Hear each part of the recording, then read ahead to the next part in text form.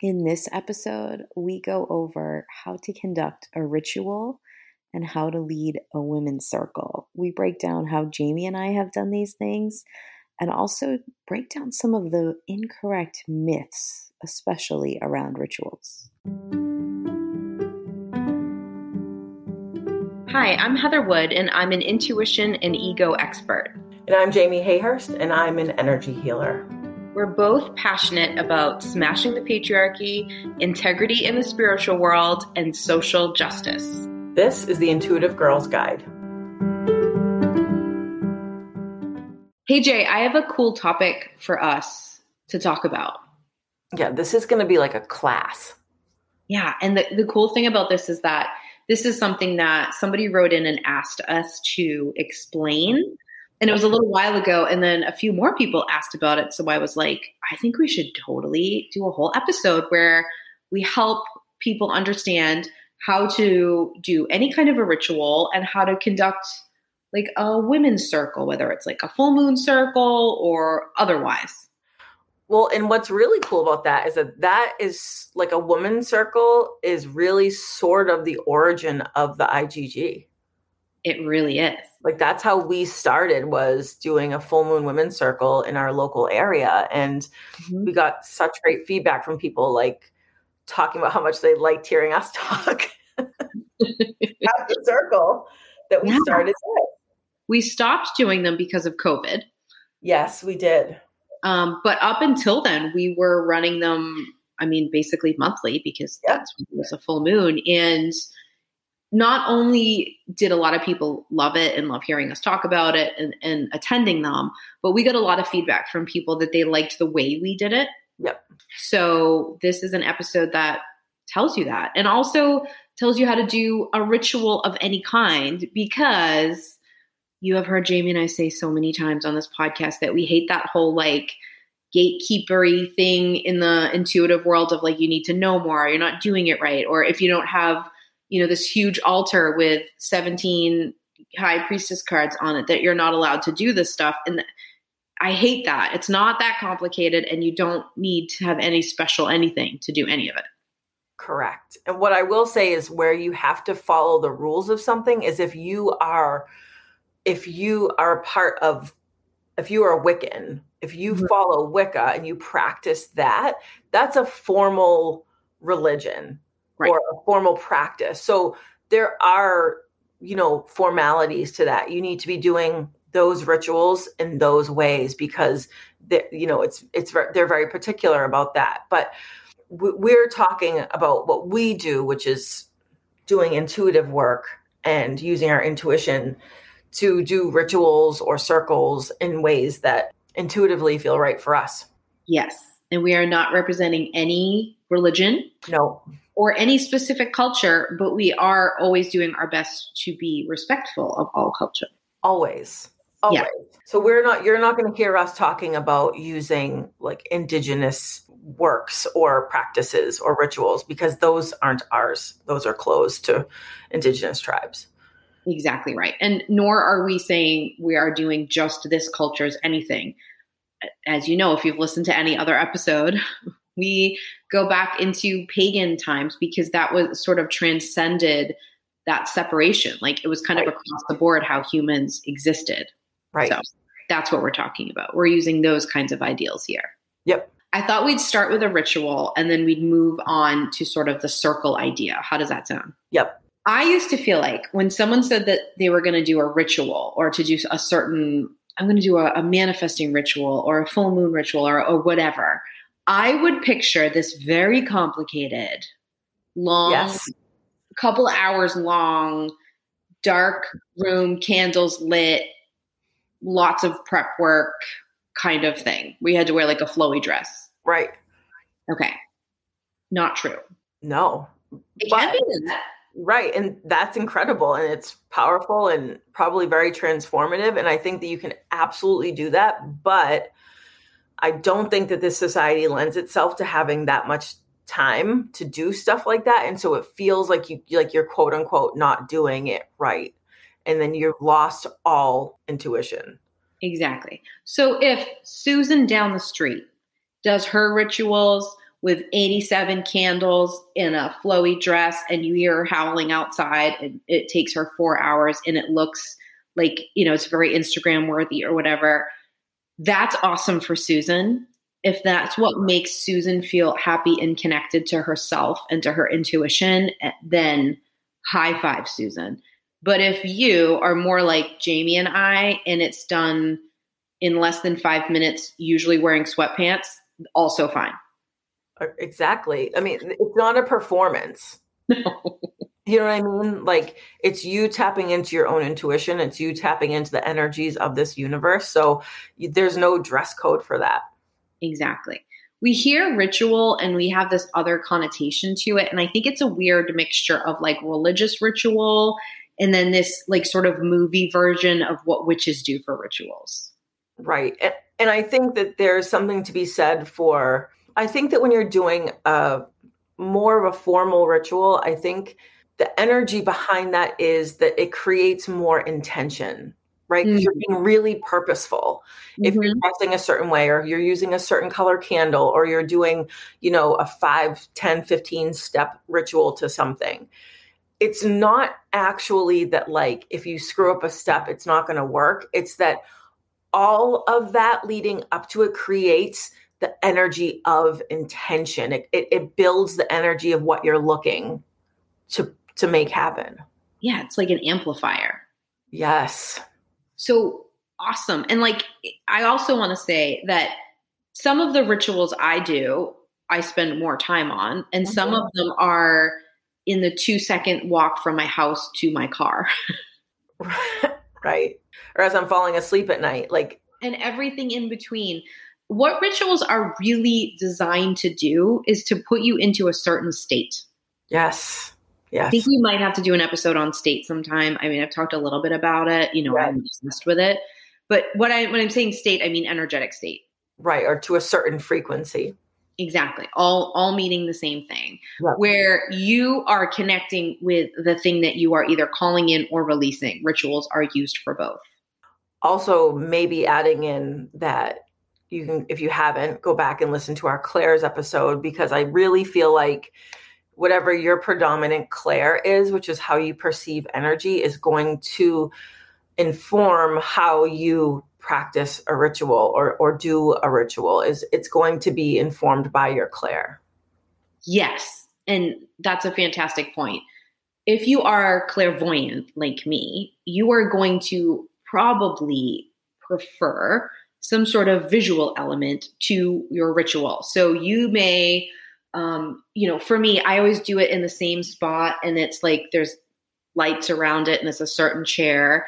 And a lot of times I'll light a candle, not necessarily for the aesthetic, but because I can focus my eyes on the candle. So I'm like focused on the visual in that sense. Right. But somebody who is more claircognizant, like my top two are like clairvoyance, and claircognizance supports that. Jamie's is the reverse. So it's claircognizance supported by clairvoyance. Right. So Jamie's is going to be almost like it. I think the ritual calls you in more than you are going to prep for the ritual.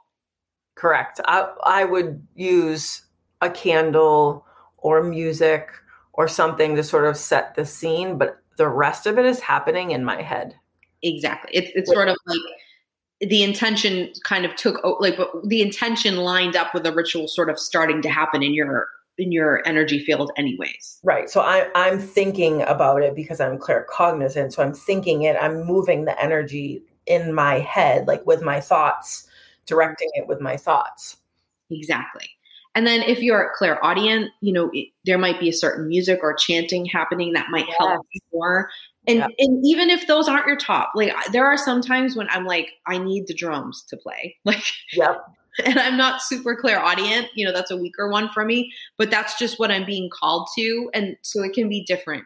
But to Jamie's point, it's going to be different for everyone. And it's also going to be different based on what you need. Right. Yep. If I'm doing some sort of ritual about something that I have been thinking about and dealing with and mulling over and calling in and all of this for like weeks, it's going to be short. But if I've had this like big epiphany, it's going to need more space and time and energy because I need to shift into it. Agreed. So it really just depends. What would you say are the things that you mostly use a ritual for, like to do? I would just use the word change. Change. Okay. So if I'm going about my life and I want to manifest something new in, or there's a situation going on that's bothering me that I need to like see differently, or I need to really get clarity on my intuition around, I am going to do a ritual for that. If I need to release something, which honestly for me is the most popular reason why I would do a ritual, I need to get rid of something. I have this thing where I don't naturally just let go of stuff easily. I like to hold on to it and just like clench until the like rope is like burned my hands. Same. So for me, it's not as easy for me to release. So I would create a ritual around releasing more than anything. And that could be feelings. That could be a situation that has power over me. That could be a perspective. I have done rituals over, we talked about in a previous episode about Mabon and like dealing with Thanksgiving and the awfulness that was, and having to like release your old mindset around it, what you were taught. I've done it around that. It doesn't always have to be like calling in angels or something. It can be letting stuff go. Anytime there needs to be a change. And a ritual is just literally, it's almost so similar to meditation for me, where meaning that like meditation doesn't have to be with your eyes closed. Right. Like it's just when you stop and like you clear your mind to all those thoughts and focus intently on one thing. A ritual is kind of doing that. You're just like intently putting like your energy into or out of something. It's sort of like a meditation that happens outside of you, like has a physical like a physical form. Yes. If I was looking at it, I would probably meditate on something and then do a ritual on it. Right. Right. You know what I mean? I feel like meditation is more taking stuff in, and the ritual is more shifting of the energy in some way. Right. I do full moon and new moon rituals also. Mm-hmm. They are not super exciting. Sometimes they are bigger, and sometimes I like just happen to remember and I'm like, oh yeah. And it can be anything. I like to burn an intention on a new moon. Yep. I feel very drawn to new moon rituals. I just really, really like that. And then in a full moon, a lot of times my ritual is just to think about what I want to release. And it's just like literally sitting and thinking. It's not always even a separate moment. I did it while I was watching Netflix last night. Right. Exactly. Sometimes it's me sitting surrounded by candles. Like it really just depends. Sometimes I'll pull a certain card, or I'll call in a certain angel energy or ancestral energy that I think would help me with the shift or give me some clarity. But it does not have to be this like movie magic, Instagram worthy moment. It can be if that's your jam, but like it doesn't have to be. It can be any moment that you're just like consciously shifting. Right. Or if you're just beginning the work of doing stuff like this, it's helpful to have a ritual so that it feels like you have guidance and you're seeing a process through, like a process that you're maybe not comfortable with yet of doing it. A ritual is a great way to guide you through this as you're learning about it. And then I bet that like as the time goes on, you'll feel like you need the actual ritual less and less because you already know how to do what you're looking to do. Exactly. And that's what's so amazing about a ritual is that anything that's repetitive about a ritual that you do will automatically start shifting your state. Right. And then it makes it easier to bring that to you or to let go of whatever you're looking to do. It makes it easier because it becomes like a part of your default setting. Exactly. So let's say you light a red candle every time you do a ritual, or maybe you do a red one every time you want to release something and a blue one every time you want to call something in. Right. When you start a ritual and you have the candle and you pull it out and look at it, you have started to shift your energy. Yes. And furthermore, after the ritual, if you clock that color anywhere and think about it for a second, you amplify the whole ritual again. Even I would go so far as to say that even if you're going and buying the candle and you're like, oh, this black candle represents like protection and transformation, just you choosing that has already begun whatever work you're intending to do. Exactly. My oldest son does a ritual every morning where he picks what crystals he feels drawn to for the day and puts them in his backpack. He usually does 3. Love that. That's a ritual because he's choosing which crystals to call in energy, and he's not thinking about it much. He's not spending time doing it. He's lighting no candles. Right. But he's doing a ritual. Exactly. So it can be anything and done in any way. But when you are looking to shift energy and to use something like your energetic state to do it, that's what a ritual is. Yep. I think my most favorite ritual to do is to sit quietly for a moment and just go, what do I need to know that I'm not paying attention to? Yep. And I bring that up because some people think a ritual has to be this like really big spiritual moment. Yes. It doesn't. It can literally just be like, I need to listen to myself for a moment. Absolutely. Yeah.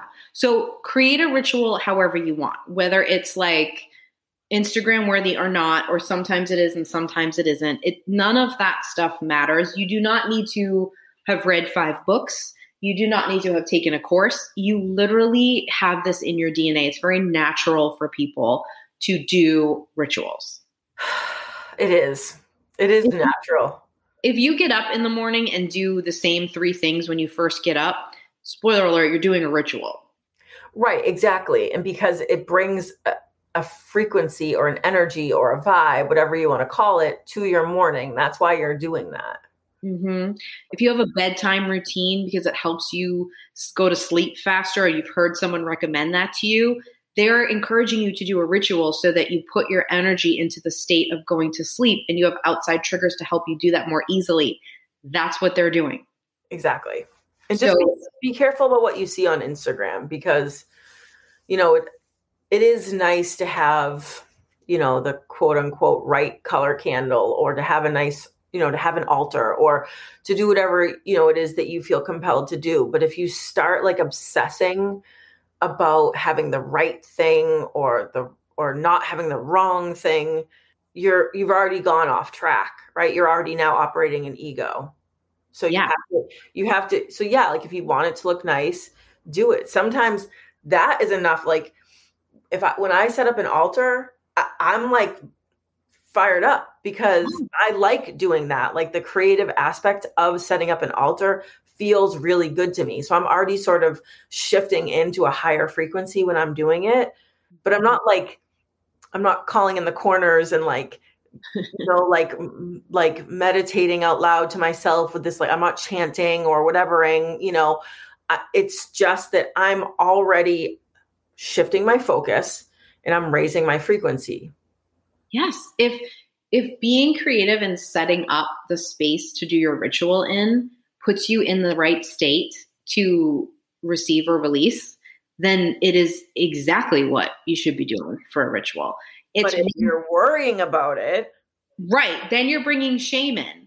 And as soon as shame shows up to the party, ego's in control here. And you're not going to get, it's not that you're doing something wrong. It's just that you're not going to get the experience you're looking for when shame knocks at the door. So if you're shaming yourself for your ritual not being good enough or being too much or not doing it exactly right, or, oh, but I picked the black candle for release and I just read somewhere that it's actually for this, but I've been doing it. Oh no, you've lost it, because those things are just meant to amplify. They're not like hard and fast rules. Right. And so and you don't have to scrap it and give up and walk away. Just literally take a breath, ground yourself, and move back into it, into where you want to be feeling, what you want to be doing, how you want to feel in your body. Mm-hmm. And then you can move on. Exactly.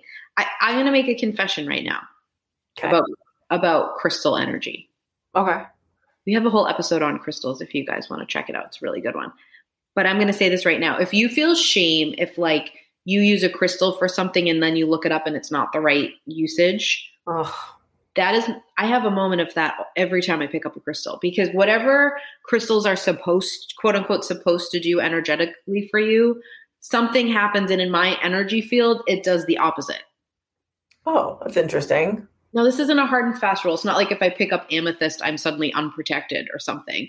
But like I'll pick up amethyst and it will sort of calm me instead of heighten me, right? Like and it isn't because there's something wrong with me. It's because that's how that crystal reacts in my energy field. So if I pick that up and it works for me in the way that I need it, then it works and it doesn't matter. Exactly. It doesn't, nor is it anyone's business. So if you picked a black candle and it's your candle to release and you read on the thing that it's actually better used for something else, if it works for you, then it works. Don't worry about that. Those are suggestions. Yeah, or you might have a certain tie to a certain color. So like that connection to that color, that, vibrational connection is going to override anything that you read about on a website. Exactly. So the shame really does need to get checked at the door because it's not serving you, nor do you need to be so worried about that stuff. Well, I feel like people quit before they begin because they feel like I can't do this right. I don't know what I'm doing. I can't do it right. So they don't even bother. Right. The rules you should pay attention to are, am I culturally appropriating anything? Let me check into that. The rest of the rules are non-existent. Yeah. Or the only other one beyond that is, how does this make me feel? Oh, yeah. Perfect. Yeah. Like, does this make me feel like empowered? Does this make me feel connected to my own intuition, to the universe, to whatever you see as a higher power or whatever? Then cool. But if it does not make you feel that way, then you need to readjust. Perfectly said. Okay. I think we should explain how to conduct a women's circle. But I think we should take a quick break first. What do you think? Yeah, let's do it. We'll be right back after this short break.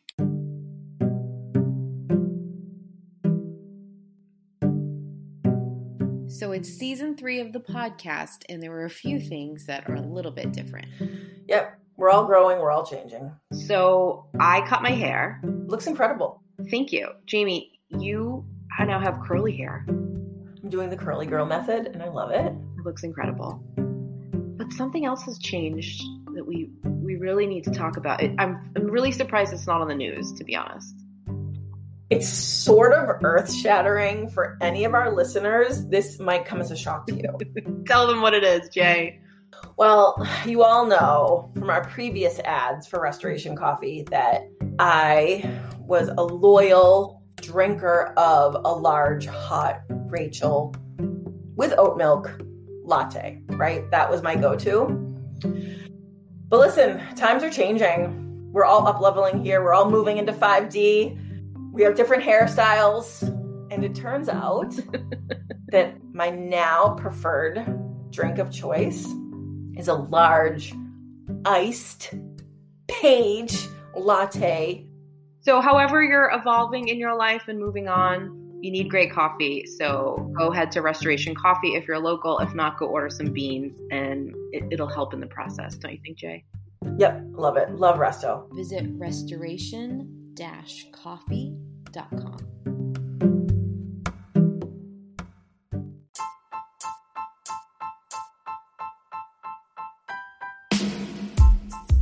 Let's talk about what we're obsessed with this week. All right, Heather, this week we are obsessed. I'm just going to say it and we'll see where it goes. I'm excited because Jamie didn't tell me what this is yet. Taylor Swift. I'm obsessed with Taylor Swift. Well, I am obsessed with Taylor Swift also. So this makes sense. I knew whatever you were going to bring up was something we were obsessed with, but I didn't know which thing, and I was not expecting that one. So this is great. And I think it goes beyond just like, musical stuff. Like I think Taylor Swift represents so much in our society that I really dragged my feet on this Taylor Swift thing. Like I didn't want to be a fan. I felt like I was way too old to be a fan of her. A lot. I know. I frequently drag you into things like this, but you have embraced the Taylor fandom. I mean, I've been a solid fan of hers for years at this rate, but years ago people were loving Taylor Swift and I was like, oh yeah, I like these songs, but like, blah, blah, blah.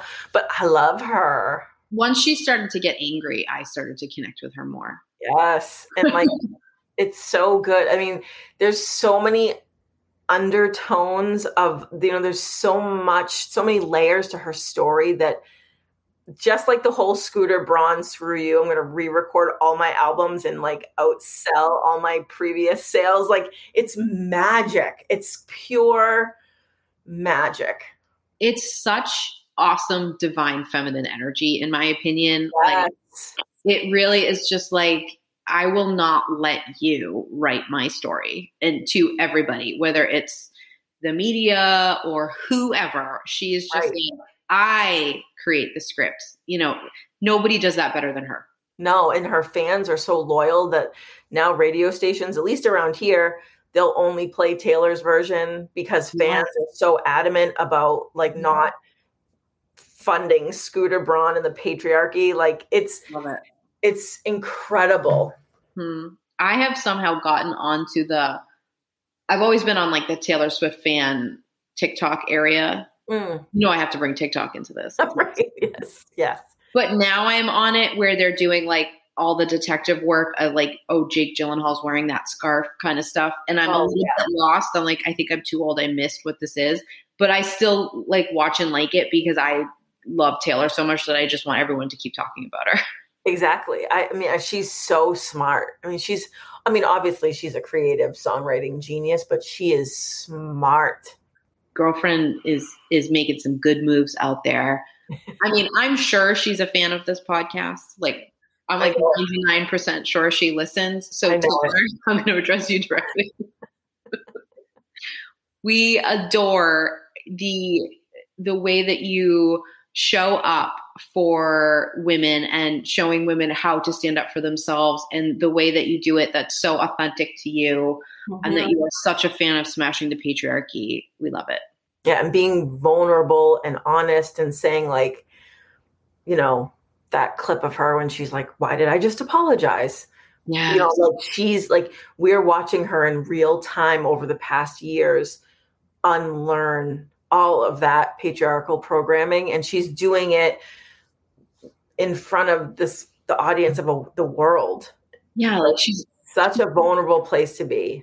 Exactly. She's not showing up being like, I've done all the work, I'm perfect, be like me. Correct. You sort of like watch me work through it too and do it imperfectly. And that is, to me, the best sort of example you could set. Yes. Love. We stan Taylor Swift. We stan Taylor Swift. We stan smashing the patriarchy. And I'm not really up on like looking for the Easter eggs and stuff because I just didn't really know about it until recently, but it's really up my alley. Oh, it's right in your detective alley. Absolutely. You love that. Absolutely. All right. So this segment is just that we're obsessed with Taylor Swift and all the women out there who are smashing the patriarchy. High fives. Yep. Go listen to the 10-minute version of All Too Well. You'll thank me later. Let us know if you think Jake Gyllenhaal needs to give her back a scarf. Did I say it right? You did. Yes. All right. All right. Let's talk about women's circles. Yes. Okay. First of all, I think that the name might be slightly antiquated. Yes. I don't think it's meant to be excluding anybody. It does, though. It does. I will tell you that it comes from the fact that women used to gather in circles while they were bleeding, and they would all bleed around a similar time because they were in close proximity to each other. Correct. If you like this topic, look up red tents. Please do, even if you don't like this topic. Exactly. If you don't like it, you need to know about them. Yes.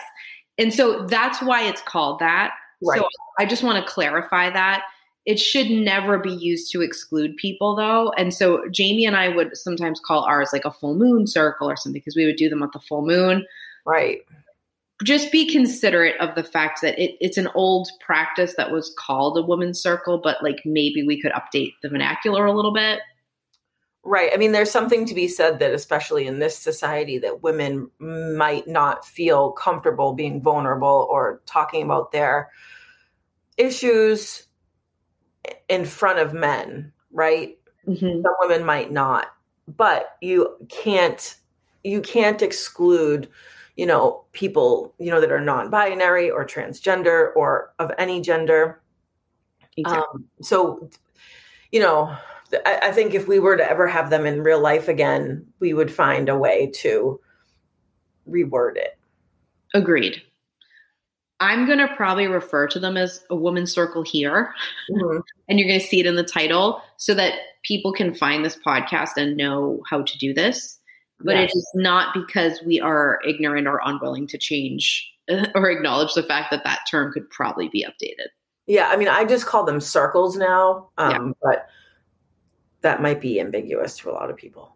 Exactly. And another element of this is that anytime women made any changes or overthrew anything was because they were gathering in a circle, and women were smart enough to either say they were getting together to bleed, to sew was a very famous thing that people would say. They were going to a sewing circle when they were going to like feminist meetings and things. So there's all kinds of things. There's even like really cool stuff about back in the day in brothels, women would get their freedom, but because the men were not smart enough not to let them convene together, and they would work together to escape or to overthrow things. So that's the energy that we're bringing. Right. Okay. And that's the origin of the name. Yes. Okay. So the reason for these is where I think would be the best place to start, because when you're doing one, if you're going to conduct one, whether it's to the public or just with some friends or whatever, being clear on why you're gathering and the intention of it is really, really key. Yes.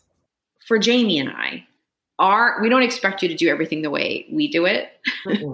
We're more giving you this as a base of like what was very successful for us so that you can go off of it and do it in a way that feels good for you.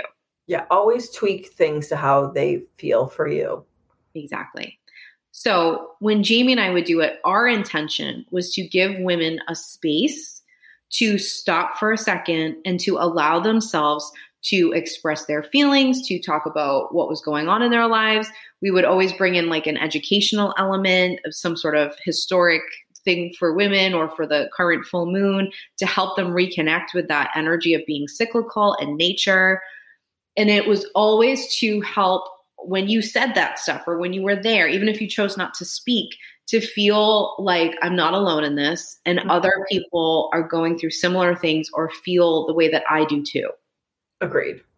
Because women need that. Right. And I think the cyclical part that you just said is actually really important. I think women forget that they're cyclical or they're taught to hate their cycles if they have one, or whoever has a cycle. I think that we're taught to be ashamed of it or put inconvenienced by it. Or that you shouldn't be so affected by it, right? Right.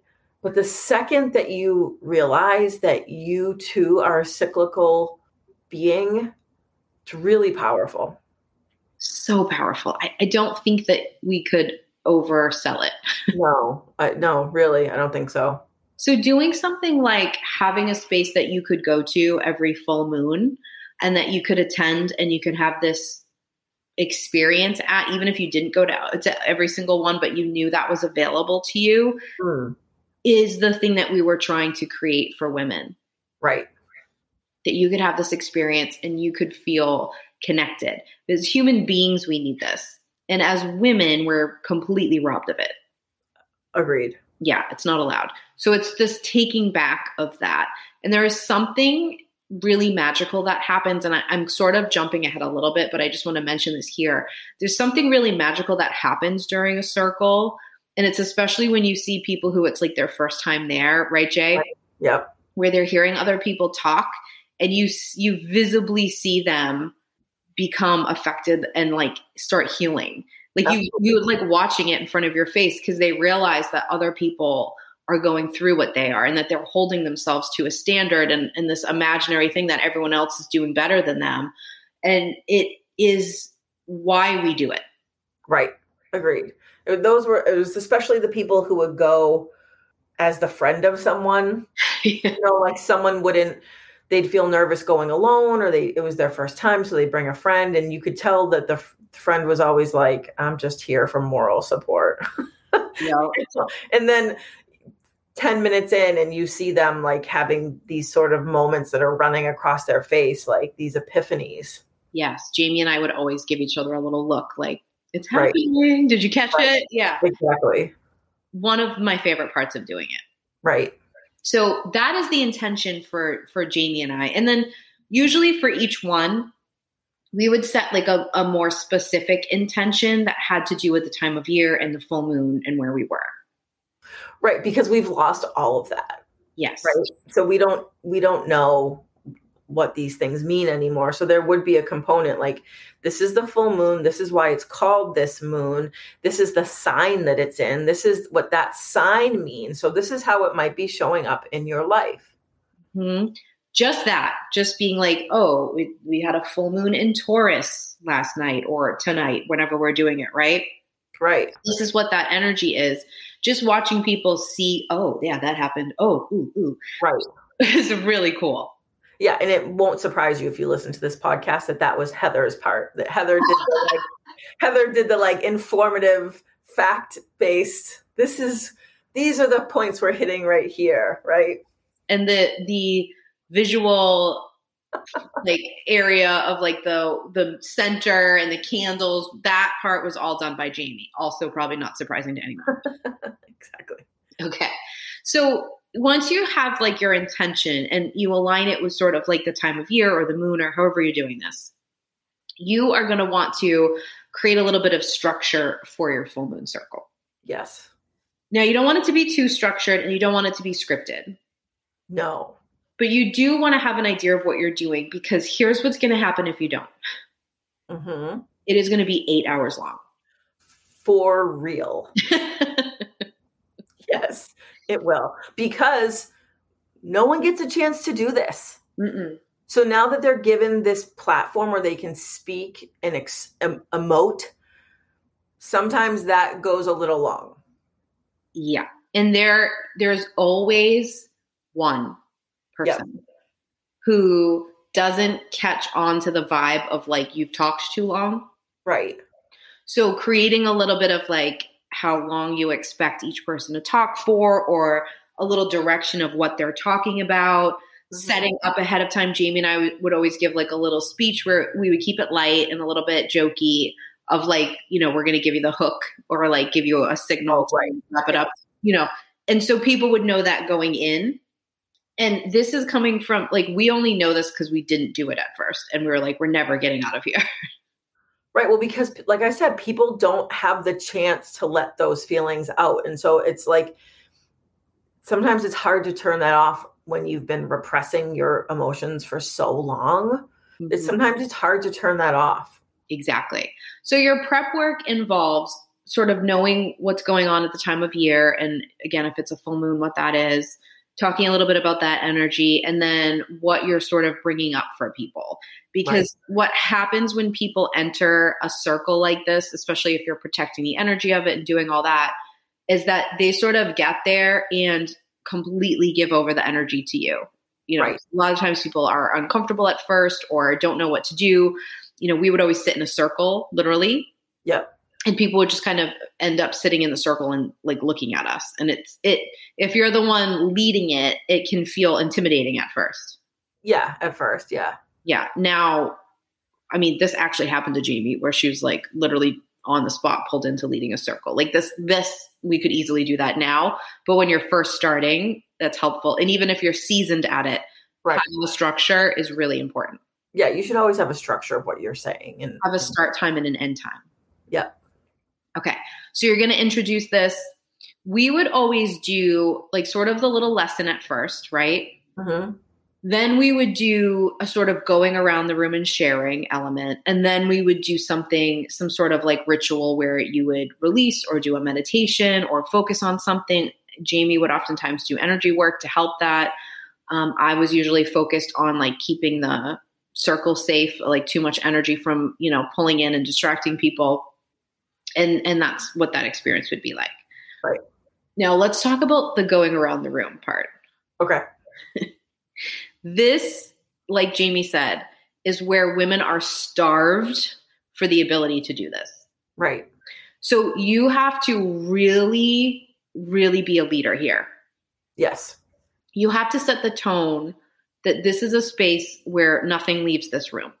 Well, and I think that you and I always set up that we would say, hi, how's everyone doing? And then we would always say, like, these are our 3 rules or 2 rules. And one, Heather's favorite rule is that you never apologize for crying. Oh, yes. Right? Yeah. Heather always says, you can apologize if you step on my foot. You can't apologize for crying. Right? Or emoting or taking up space. Right. If we're taking up space, like, we're not apologizing for that. Yes. Yes. And one of those rules would be we don't repeat things. This is a safe space. Right. Because you have to create that feeling for people so that they can share. Right. Exactly. So we would talk about that and we would do things to protect that. Typically, Jamie and I would bring something up, even just in the intro, to make people feel like we were willing to be vulnerable also. Right. And then we would start the circle and we would go around. And a lot of times it would depend where people sat, but then we would also try to be strategic with who started the circle, because that person's going to sort of set the tone for how that's going to go. Right. We would announce the amount of time roughly we thought people could have to speak. And we would encourage, this is one of my favorite things that we did, and we didn't do it at first, but we started to do it. We would encourage people, if the woman next to you is having an emotional moment, reach over and grab her, hold on to her, get her a tissue, show her some support for a moment. Right. And we would give you a prompt, for whatever the full moon or the astrology was about. It wouldn't just be like this random rogue thing. Like, everyone tell us your worst life experience and go around and say that. Like, that's way too unstructured. But there would be a prompt, like, what are you looking to release? Or where do you feel like you're not showing up? Or where do you feel like you need more support in your life? It would differ every week. So that would guide people with what they were saying. And then we would say, like, just take a couple minutes to talk about where you think you need to, you'd like to show up more in your life. Exactly. And one thing that we started doing after saying, like, okay, tell us something that you're working on or struggling with or whatever, is that we would structure it so that you also had to say something you were succeeding at. Yes. It wasn't just complaining or venting. It was balancing that. Yes. Now, that was very difficult for a lot of women, and we pushed them to do it. Everyone had to say one. Yep. We told them they were going to, and we did it very nicely and kindly and supportively, and we helped them do that. And Jamie and I would sort of walk the person through whatever they were bringing up. Yes. So it isn't just like saying what you were going through for the sake of it, which is fine too. But for example, if someone was saying they were struggling with releasing this hurt over a relationship that had ended, they would be talking about it. And Jamie and I would give them supportive points in helping them do that. Well, and Heather, where one of your major expertises lies in reframing things for people. So we weren't sitting and, letting people just have this poor me moment. We wanted them to express themselves, to vent their emotions, but we didn't want them to sit and wallow in it. We wanted to help them then to reframe it. So Heather would then come in and reframe it in her very magical way, to help them see it in a different way. Don't make that face at me, Heather. You don't you don't like me talking about your good qualities. That's not how we talk in Full Moon Women's Circle, Heather. That's a perfect example of what we would do, right? When you see a woman in that circle start to become uncomfortable because she's being supported, like I just was with Jamie, you guys can't see me, but I was definitely making a face at her. Then to say, no. Same with apologizing, anything. No. You get to be that, because we don't do that. We're taught as women that you're supposed to, be so modest and humble all the time, which is so annoying. So we call each other on it. Right. And so that's what you did, is you would go and help people sort of reframe so they didn't feel like the victim of whatever that situation was, or so they felt like there was something that they could do to move through it. Yes. And you would support that as well, Jamie. And you would also help me stop doing it. Yes, I would make like sort of appropriately timed jokes to shift the energy into like moving on. Right. Exactly. Because I would be like, let's also dig into something that happened to you when you were 7. Once I get in that like Sherlock Holmes mode, I like locked in. And so Jamie would shift that. So also another reason why it's great to have 2 people kind of leading. Right. Yeah. And one of us would get trapped in a conversation where someone wouldn't stop. The other one would be supportive as well. Right. Right. You're gently prompting people through something and you're supporting them. And you're also creating an environment where the other people, other women in the circle are also saying things and prompting and relating. You know, no one's stealing the story like, oh, that happened to me. But they're saying like, oh, it sounds like this, or it sounds like you did a great job with this, or, you know, that being added in and hearing that from this group of women that you're sitting in a circle with is so powerful. I can't explain what it's like, but I can just tell you that it is so healing. Exactly. So with whatever the prompt was of like the thing that you're struggling with or working on and the thing that you're crushing, we would have women go around. We would frequently have to explain how wonderful bragging is and how this is a safe space to do that and you're allowed to brag. I know, so much resistance around that. Yeah. Usually when we told them that men bond through bragging and it gives them some examples, they would get annoyed enough that they would be like, I'm bragging. No way. Exactly. Yeah. Right. Exactly. So supporting that, having a time limit. Now, depending on the size of your circle would be how long you would let people talk for. Right. Okay. You do have to let everyone talk though. Yes, absolutely. You can't be selective. And I know that sounds like, oh, but if it's this really huge circle, then I would say break off into mini circles because the whole point is to give everybody space and not everyone's going to like raise their hand to talk. And in our experience, the people who showed up with no plans of saying anything are the ones that say something that the whole group benefits from more than anyone else. Right, exactly. And not every single person that speaks is going to have this big sort of cathartic sobbing moment. That's not every person. So it shouldn't be too long. There are going to be some people who normally it's me. I just say like, I'm of that type of person. If I wasn't hosting it, I would be the person who'd say, I'm struggling with this, but I think I'm okay with that. I mean, not everyone's taking 15 minutes. Exactly. We actually made ourselves have to share because we were noticing that we were completely copping out of that, which isn't the right example either, because that's what we do as women. Right. And, you know, especially you and I, when you're the person that's the healer, sometimes you don't show up for your own healing. Well, that I did that actually with a group of women recently. I went and did a full moon circle with them and I led them through it. They none of them had ever done one before. And so I guided them through it. And then we got to the end and they were like, what about you? And I was like, shit. I forgot about myself. And like, and it wasn't me being like, you know, self-deprecating or like, oh no, don't worry about me. I just was so focused on the energy of at that table that I was in like, oh, right. Yes. And then I jumped in and shared. Yeah. You were in facilitator mode, which is makes sense. But it's important to show up. I was just going to say, I really do think it changes the way people feel at it if you're also sharing. Yes. Agreed. And I used to be like, oh, I'll just see what I say when I get there in that, because typically that's a great way for me to roll, but not as a facilitator. It's not. So I used to be like, okay, no, I need to be prepared for what I'm going to say. Exactly. Just advice if you're leading. Right. And then, so everyone would go around and share. I will say there were times where we would sort of prompt it to be more of an emotional share or more of a share about this specific life thing or more of like a physical, how your body feels share. Like we would do that. And what we were basing it on was what we were hearing people talk to us about in our life. Right.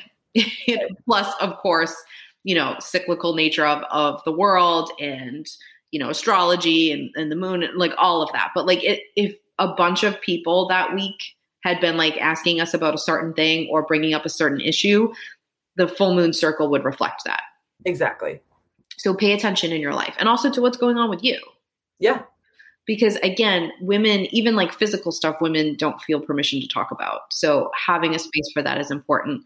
It's also important to be clear that you're not a therapist, you're not a doctor. Like, don't be giving, I was never giving advice to people of what to do. I was simply helping them reshift the stories that they were telling about themselves, which is my expertise.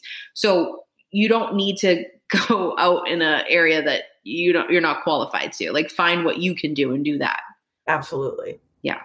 So once that sort of would happen and we would go around, we would sort of close it.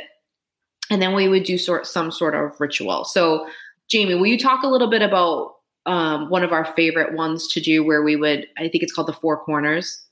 Yeah. So the corners the corners we would use to protect the circle. And it's a ritual, right? It's an opening ritual, but it's a protective ritual. And that's why I feel called to do it, because my energy is very protective. In general, but as someone who's a facilitator of a circle, you have to be in charge of that, not just verbally, but energetically, you have to be in charge of it. Yes. And listen, it doesn't just mean that if you do a ritual at the beginning to call in the energy at the 4 corners that you're done. No. That is part of it. The rest of the time, you have to be on top of the energy, because once one person says like a comment that's a little off, or is maybe getting antsy because someone's still talking, or someone goes into like a really dark place or something, I don't care how many rituals you did to protect that room. If you don't fix that and address it quickly, the energy of the whole place is going to go downhill really fast. Yeah, it's going to spiral. Yeah, and it happens so quickly. Yes, it does. And it can be uncomfortable, but you have to speak up for it. So go ahead, tell us a little bit about that opening ritual to protect. So calling in the corners, it can be different, but it's usually a short ritual that pagans, Wiccans, witches, other practitioners use. Again, like we always say, you can have it be whatever you want. It doesn't have to be, unless you're taking from a closed practice, which you shouldn't be doing. No. But generally what it is calling in the elements or the actual directions, like north, south, east, and west. Mm-hmm. You're calling in the spirits and the guides of those areas, those like planetary areas. You're calling them in to protect the circle. Right. So that was a written piece that I would have written, and sometimes I'd stand up, sometimes I'd stay seated, but I would just call in the corners. And that's also calling in the elements. So you call in air, water, fire, earth, spirit. You call those in so that the energy of the space is protected. But it also creates a formality, like we talked about earlier with rituals, right? Like just the formality of doing something like that sets the tone, and it sets the energy for how people are feeling in that space. Yeah. And it really does shift you from like, so when people first come in, like we would a lot of times have like wine and then like a red juice to represent wine if that wasn't your jam, and chocolates and things. And so people would just be kind of talking about their day. And so when you would then shift to doing like a ritual like that, it would help shift people more into the mindset of being here and doing like a little bit of serious work, from that sort of like outside world thing that they were doing before. Yeah, you're just shifting the gears of the evening. Like you're going into we're going into circle mode right now. And now we're being thoughtful and respectful. We're paying attention. We're not chit-chatting or side chatting. Yes. People very quickly honed right in on Heather and on me so that we could start when you do something like that. Exactly. So however you want to do that kind of ritual is incredibly helpful for that shift. Yeah. And you can just Google calling the corners. I use one that I love by Kyle Gray. Mm-hmm. And then I would tweak it usually for what we were talking about, or sort of if there were things going on that I wanted to address, I would call in like little different elements. Exactly. So then we've gone around the circle. We would encourage people to move. Now, I know this might sound strange, but out of the circle and just in your seat, because that was just some group work. And now you're going to do a little bit of individual work. Right. And this is This was the fun part, really. Yeah. Because whatever just shifted energetically in people and whatever work just occurred in the circle is now going to be sort of like implemented. Right. Exactly. And I do want to say that there would be so many times where somebody would share something and have like a moment in the circle and it would heal everyone in the room. Like not everybody has the big epiphany every time. There's like 2 or 3. And those create an epiphany for everyone. Right. Because you get to see someone else healing their stuff. So then it frees something in you. And I 100% guarantee you that you're going to relate to it. Agreed. So even if it's not your exact thing, there's an element you relate to or something you know about that helps trigger some kind of healing or shift in you. Exactly. So you get to this point, we would encourage people to lie down. We would have like mats and blankets and things, and we would just encourage people to be comfortable. Some people would sit up. Very few people just stayed in their chair as it was, but some people would like move their chair somewhere. Right. And we would just give a few minutes for people to adjust and be comfortable. Mm-hmm. By this time, everyone's been so vulnerable that like laying down in a room or like going into a corner doesn't feel awkward. Exactly. If you started this way, I think that would be hard. Yeah, I was just going to say, you don't start there. No. So what we would do then is, again, related to whatever we were kind of prompting for people and incorporating whatever happened. Like you have to be able to incorporate on the fly. Because if we had come in and it happened a few times where like we were like releasing about, X, and in the circle Y came up and caused this huge shift. If we did the exercise just on X, we would have reached the point, right? So be able to quickly incorporate something else if it makes sense to do is important. Right. But we would typically have some sort of really loud music playing. And this was intentional because like the vibrations of it were very choosy of what it was, would help people just like shift. And, you're in a room full of people and sometimes loud music is just enough to like make you feel alone, if you know what I mean. Yeah. You don't want to be able to hear the person next to you breathing or sighing or crying or whatever. Exactly. And that happens. Coughing, people running up to use the bathroom because your body's releasing. So sometimes you have to pee really bad. It happens to me all the time. Coughing. I know my throat chakra loves a coughing fit. It sure does. So whatever is happening is going to happen. So that loud music is enough of a focus and it like really kind of like overcomes you, right? So that you can sort of change. And then Jamie or I or both of us would usually be speaking through it and we would have some sort of exercise or guided meditation type thing that we would help people shift through and like really reflect on the work they just did in the circle. Right. Exactly. People will sometimes cry during this. That's very normal. We've usually established that like you now don't have to like break out of your thing and go comfort someone if they're crying. Yeah. But this is now private. We would sometimes go over as the facilitators and make sure people were okay. No one was ever losing it, but people were releasing some emotion for sure. Yeah. Or I would just stand there and just give them some Reiki over them if they were, sort of silently crying with their eyes closed. I would just stand near them and give them some energy work. Exactly. Just a show of support and of like permission to feel your feelings. Right. People would cough, people would shift a lot, moving fine. Some people would be so still you couldn't tell if they were awake or not. They usually were. It's just people are going to do what feels right for them. And you want to establish going in that that's exactly right. Right. And that coughing, the fidgeting, those are all signs of release. So that's what you want. Yeah, exactly. Do it. Get rid of it. That's completely fine. Yeah. So we would do that for typically about 10 minutes, I would say. And then we'd give people a few minutes to kind of like adjust back into their bodies at the end. Uh-huh. And then we would return to the circle to just kind of wrap it up and end. It's really important to return to the circle because you don't want to send people out into the world in a slightly hypnosis meditation state. Right. So it's important to bring people back to the circle because you want to make sure that everyone is out of that like hypnotic meditative state.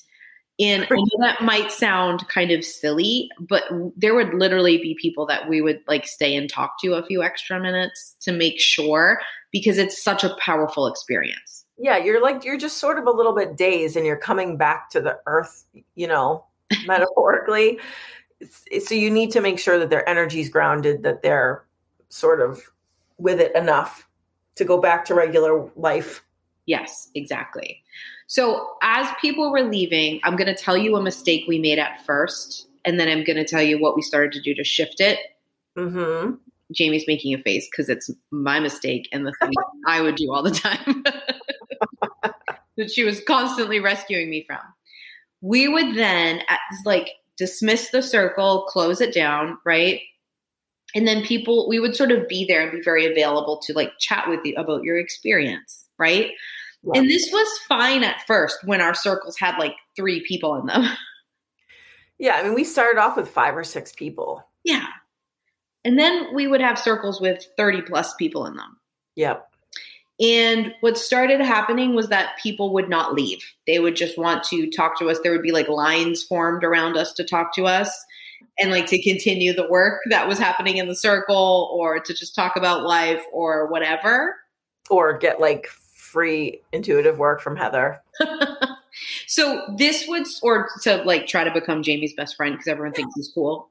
This would sort of happen. And it didn't start as a problem, but it became one. So our advice to you would be to not, even when you start with a small amount of people, to not let that sort of occur. Right. And you don't have to have this rock star moment where you just are ushered, rushed off stage and rushed out the back door. I would set the boundary by packing up the chairs and putting them away. That's what we would start to do. So once it ended, we would start cleaning up. Right. So you're signaling that this is over. You can still grab me and be hey, I really love that part, or hey, what do you think about this?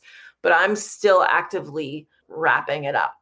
Yes. And people would absolutely still come talk to us while we were doing it, but not in the same way. And we would clean up as we were talking to people. And there were still times where we would be walking to the cars and people were following us still talking. True. That would happen. But we weren't stuck there for 2 more hours. No. We were just talking. And I was okay with that, to be honest. I was okay with staying there for 2 more hours, to be honest. And then I would be so tired the next day. It wasn't even funny.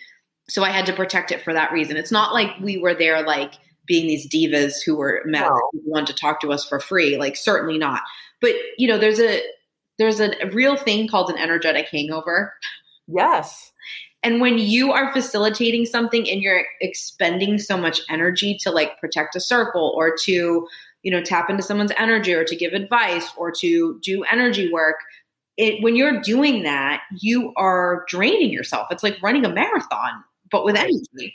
So if you don't protect that, you're not going to want to ever do it again. Right. You prevent the hangover by having boundaries. Exactly.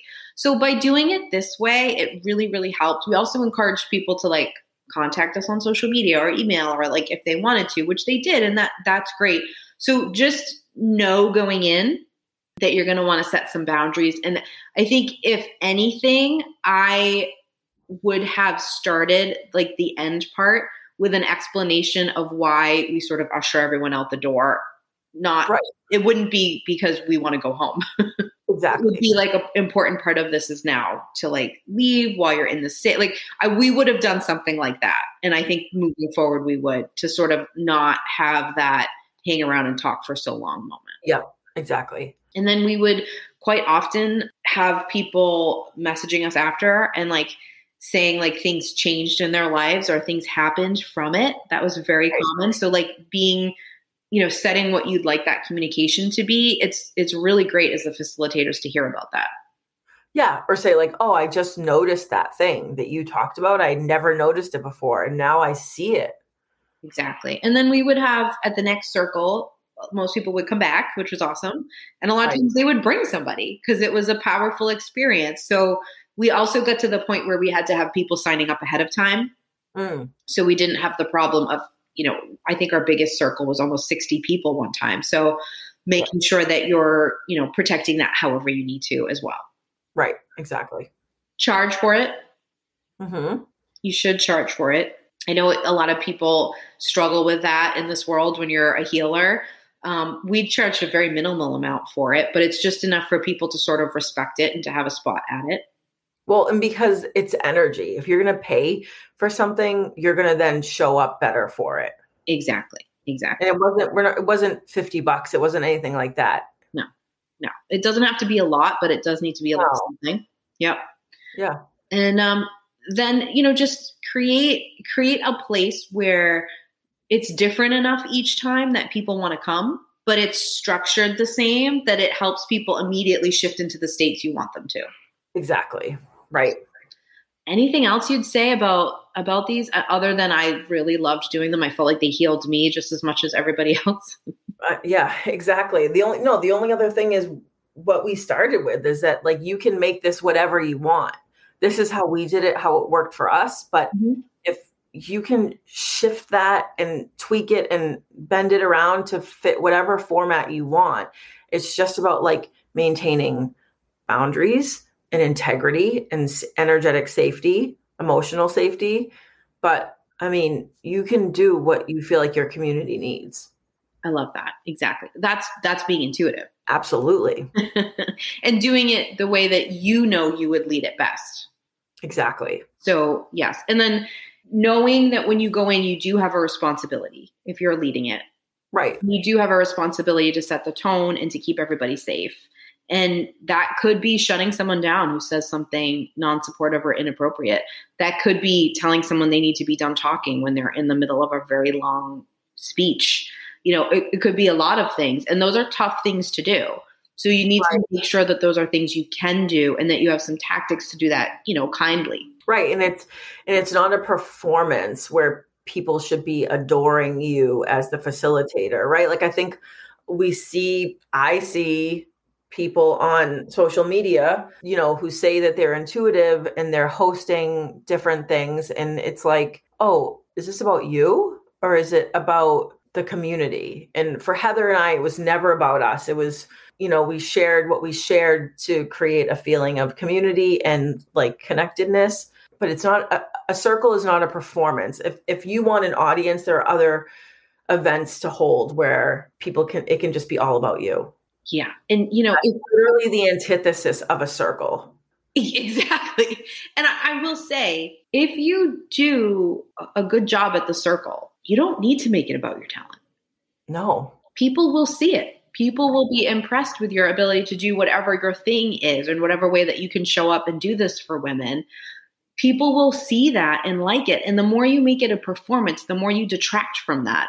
And the more you make it about your magical special abilities, the less you're providing a safe space for women to be vulnerable and see that we're all on an equal playing field here and that no one's more special than anyone. Right. So it's about like really being in touch with your intuition, like really being in touch with how that can help everybody else. Exactly. It really is about like walking the walk. Yeah, absolutely. Yeah.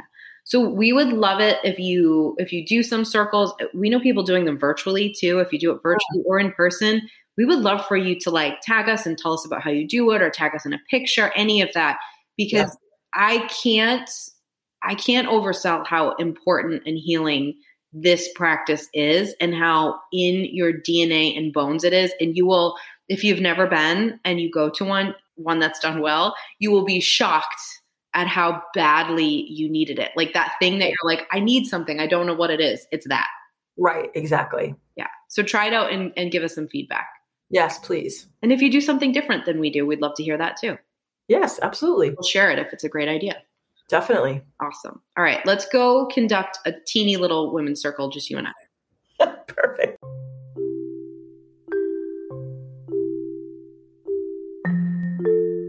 Can I ask everyone listening to do us a favor? Can you please go wherever you're listening to this, whatever platform you listen to the IGG on, can you go on for us, please? And like whatever it's asking you to do, like, follow, download, rate, write a review. We would love for you to do that for us.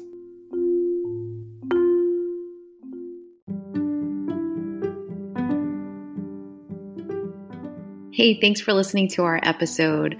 For show notes and a place to send feedback, please visit our website, embodylove.me/intuitivegirls. Again, that's embodylove.me/intuitivegirls.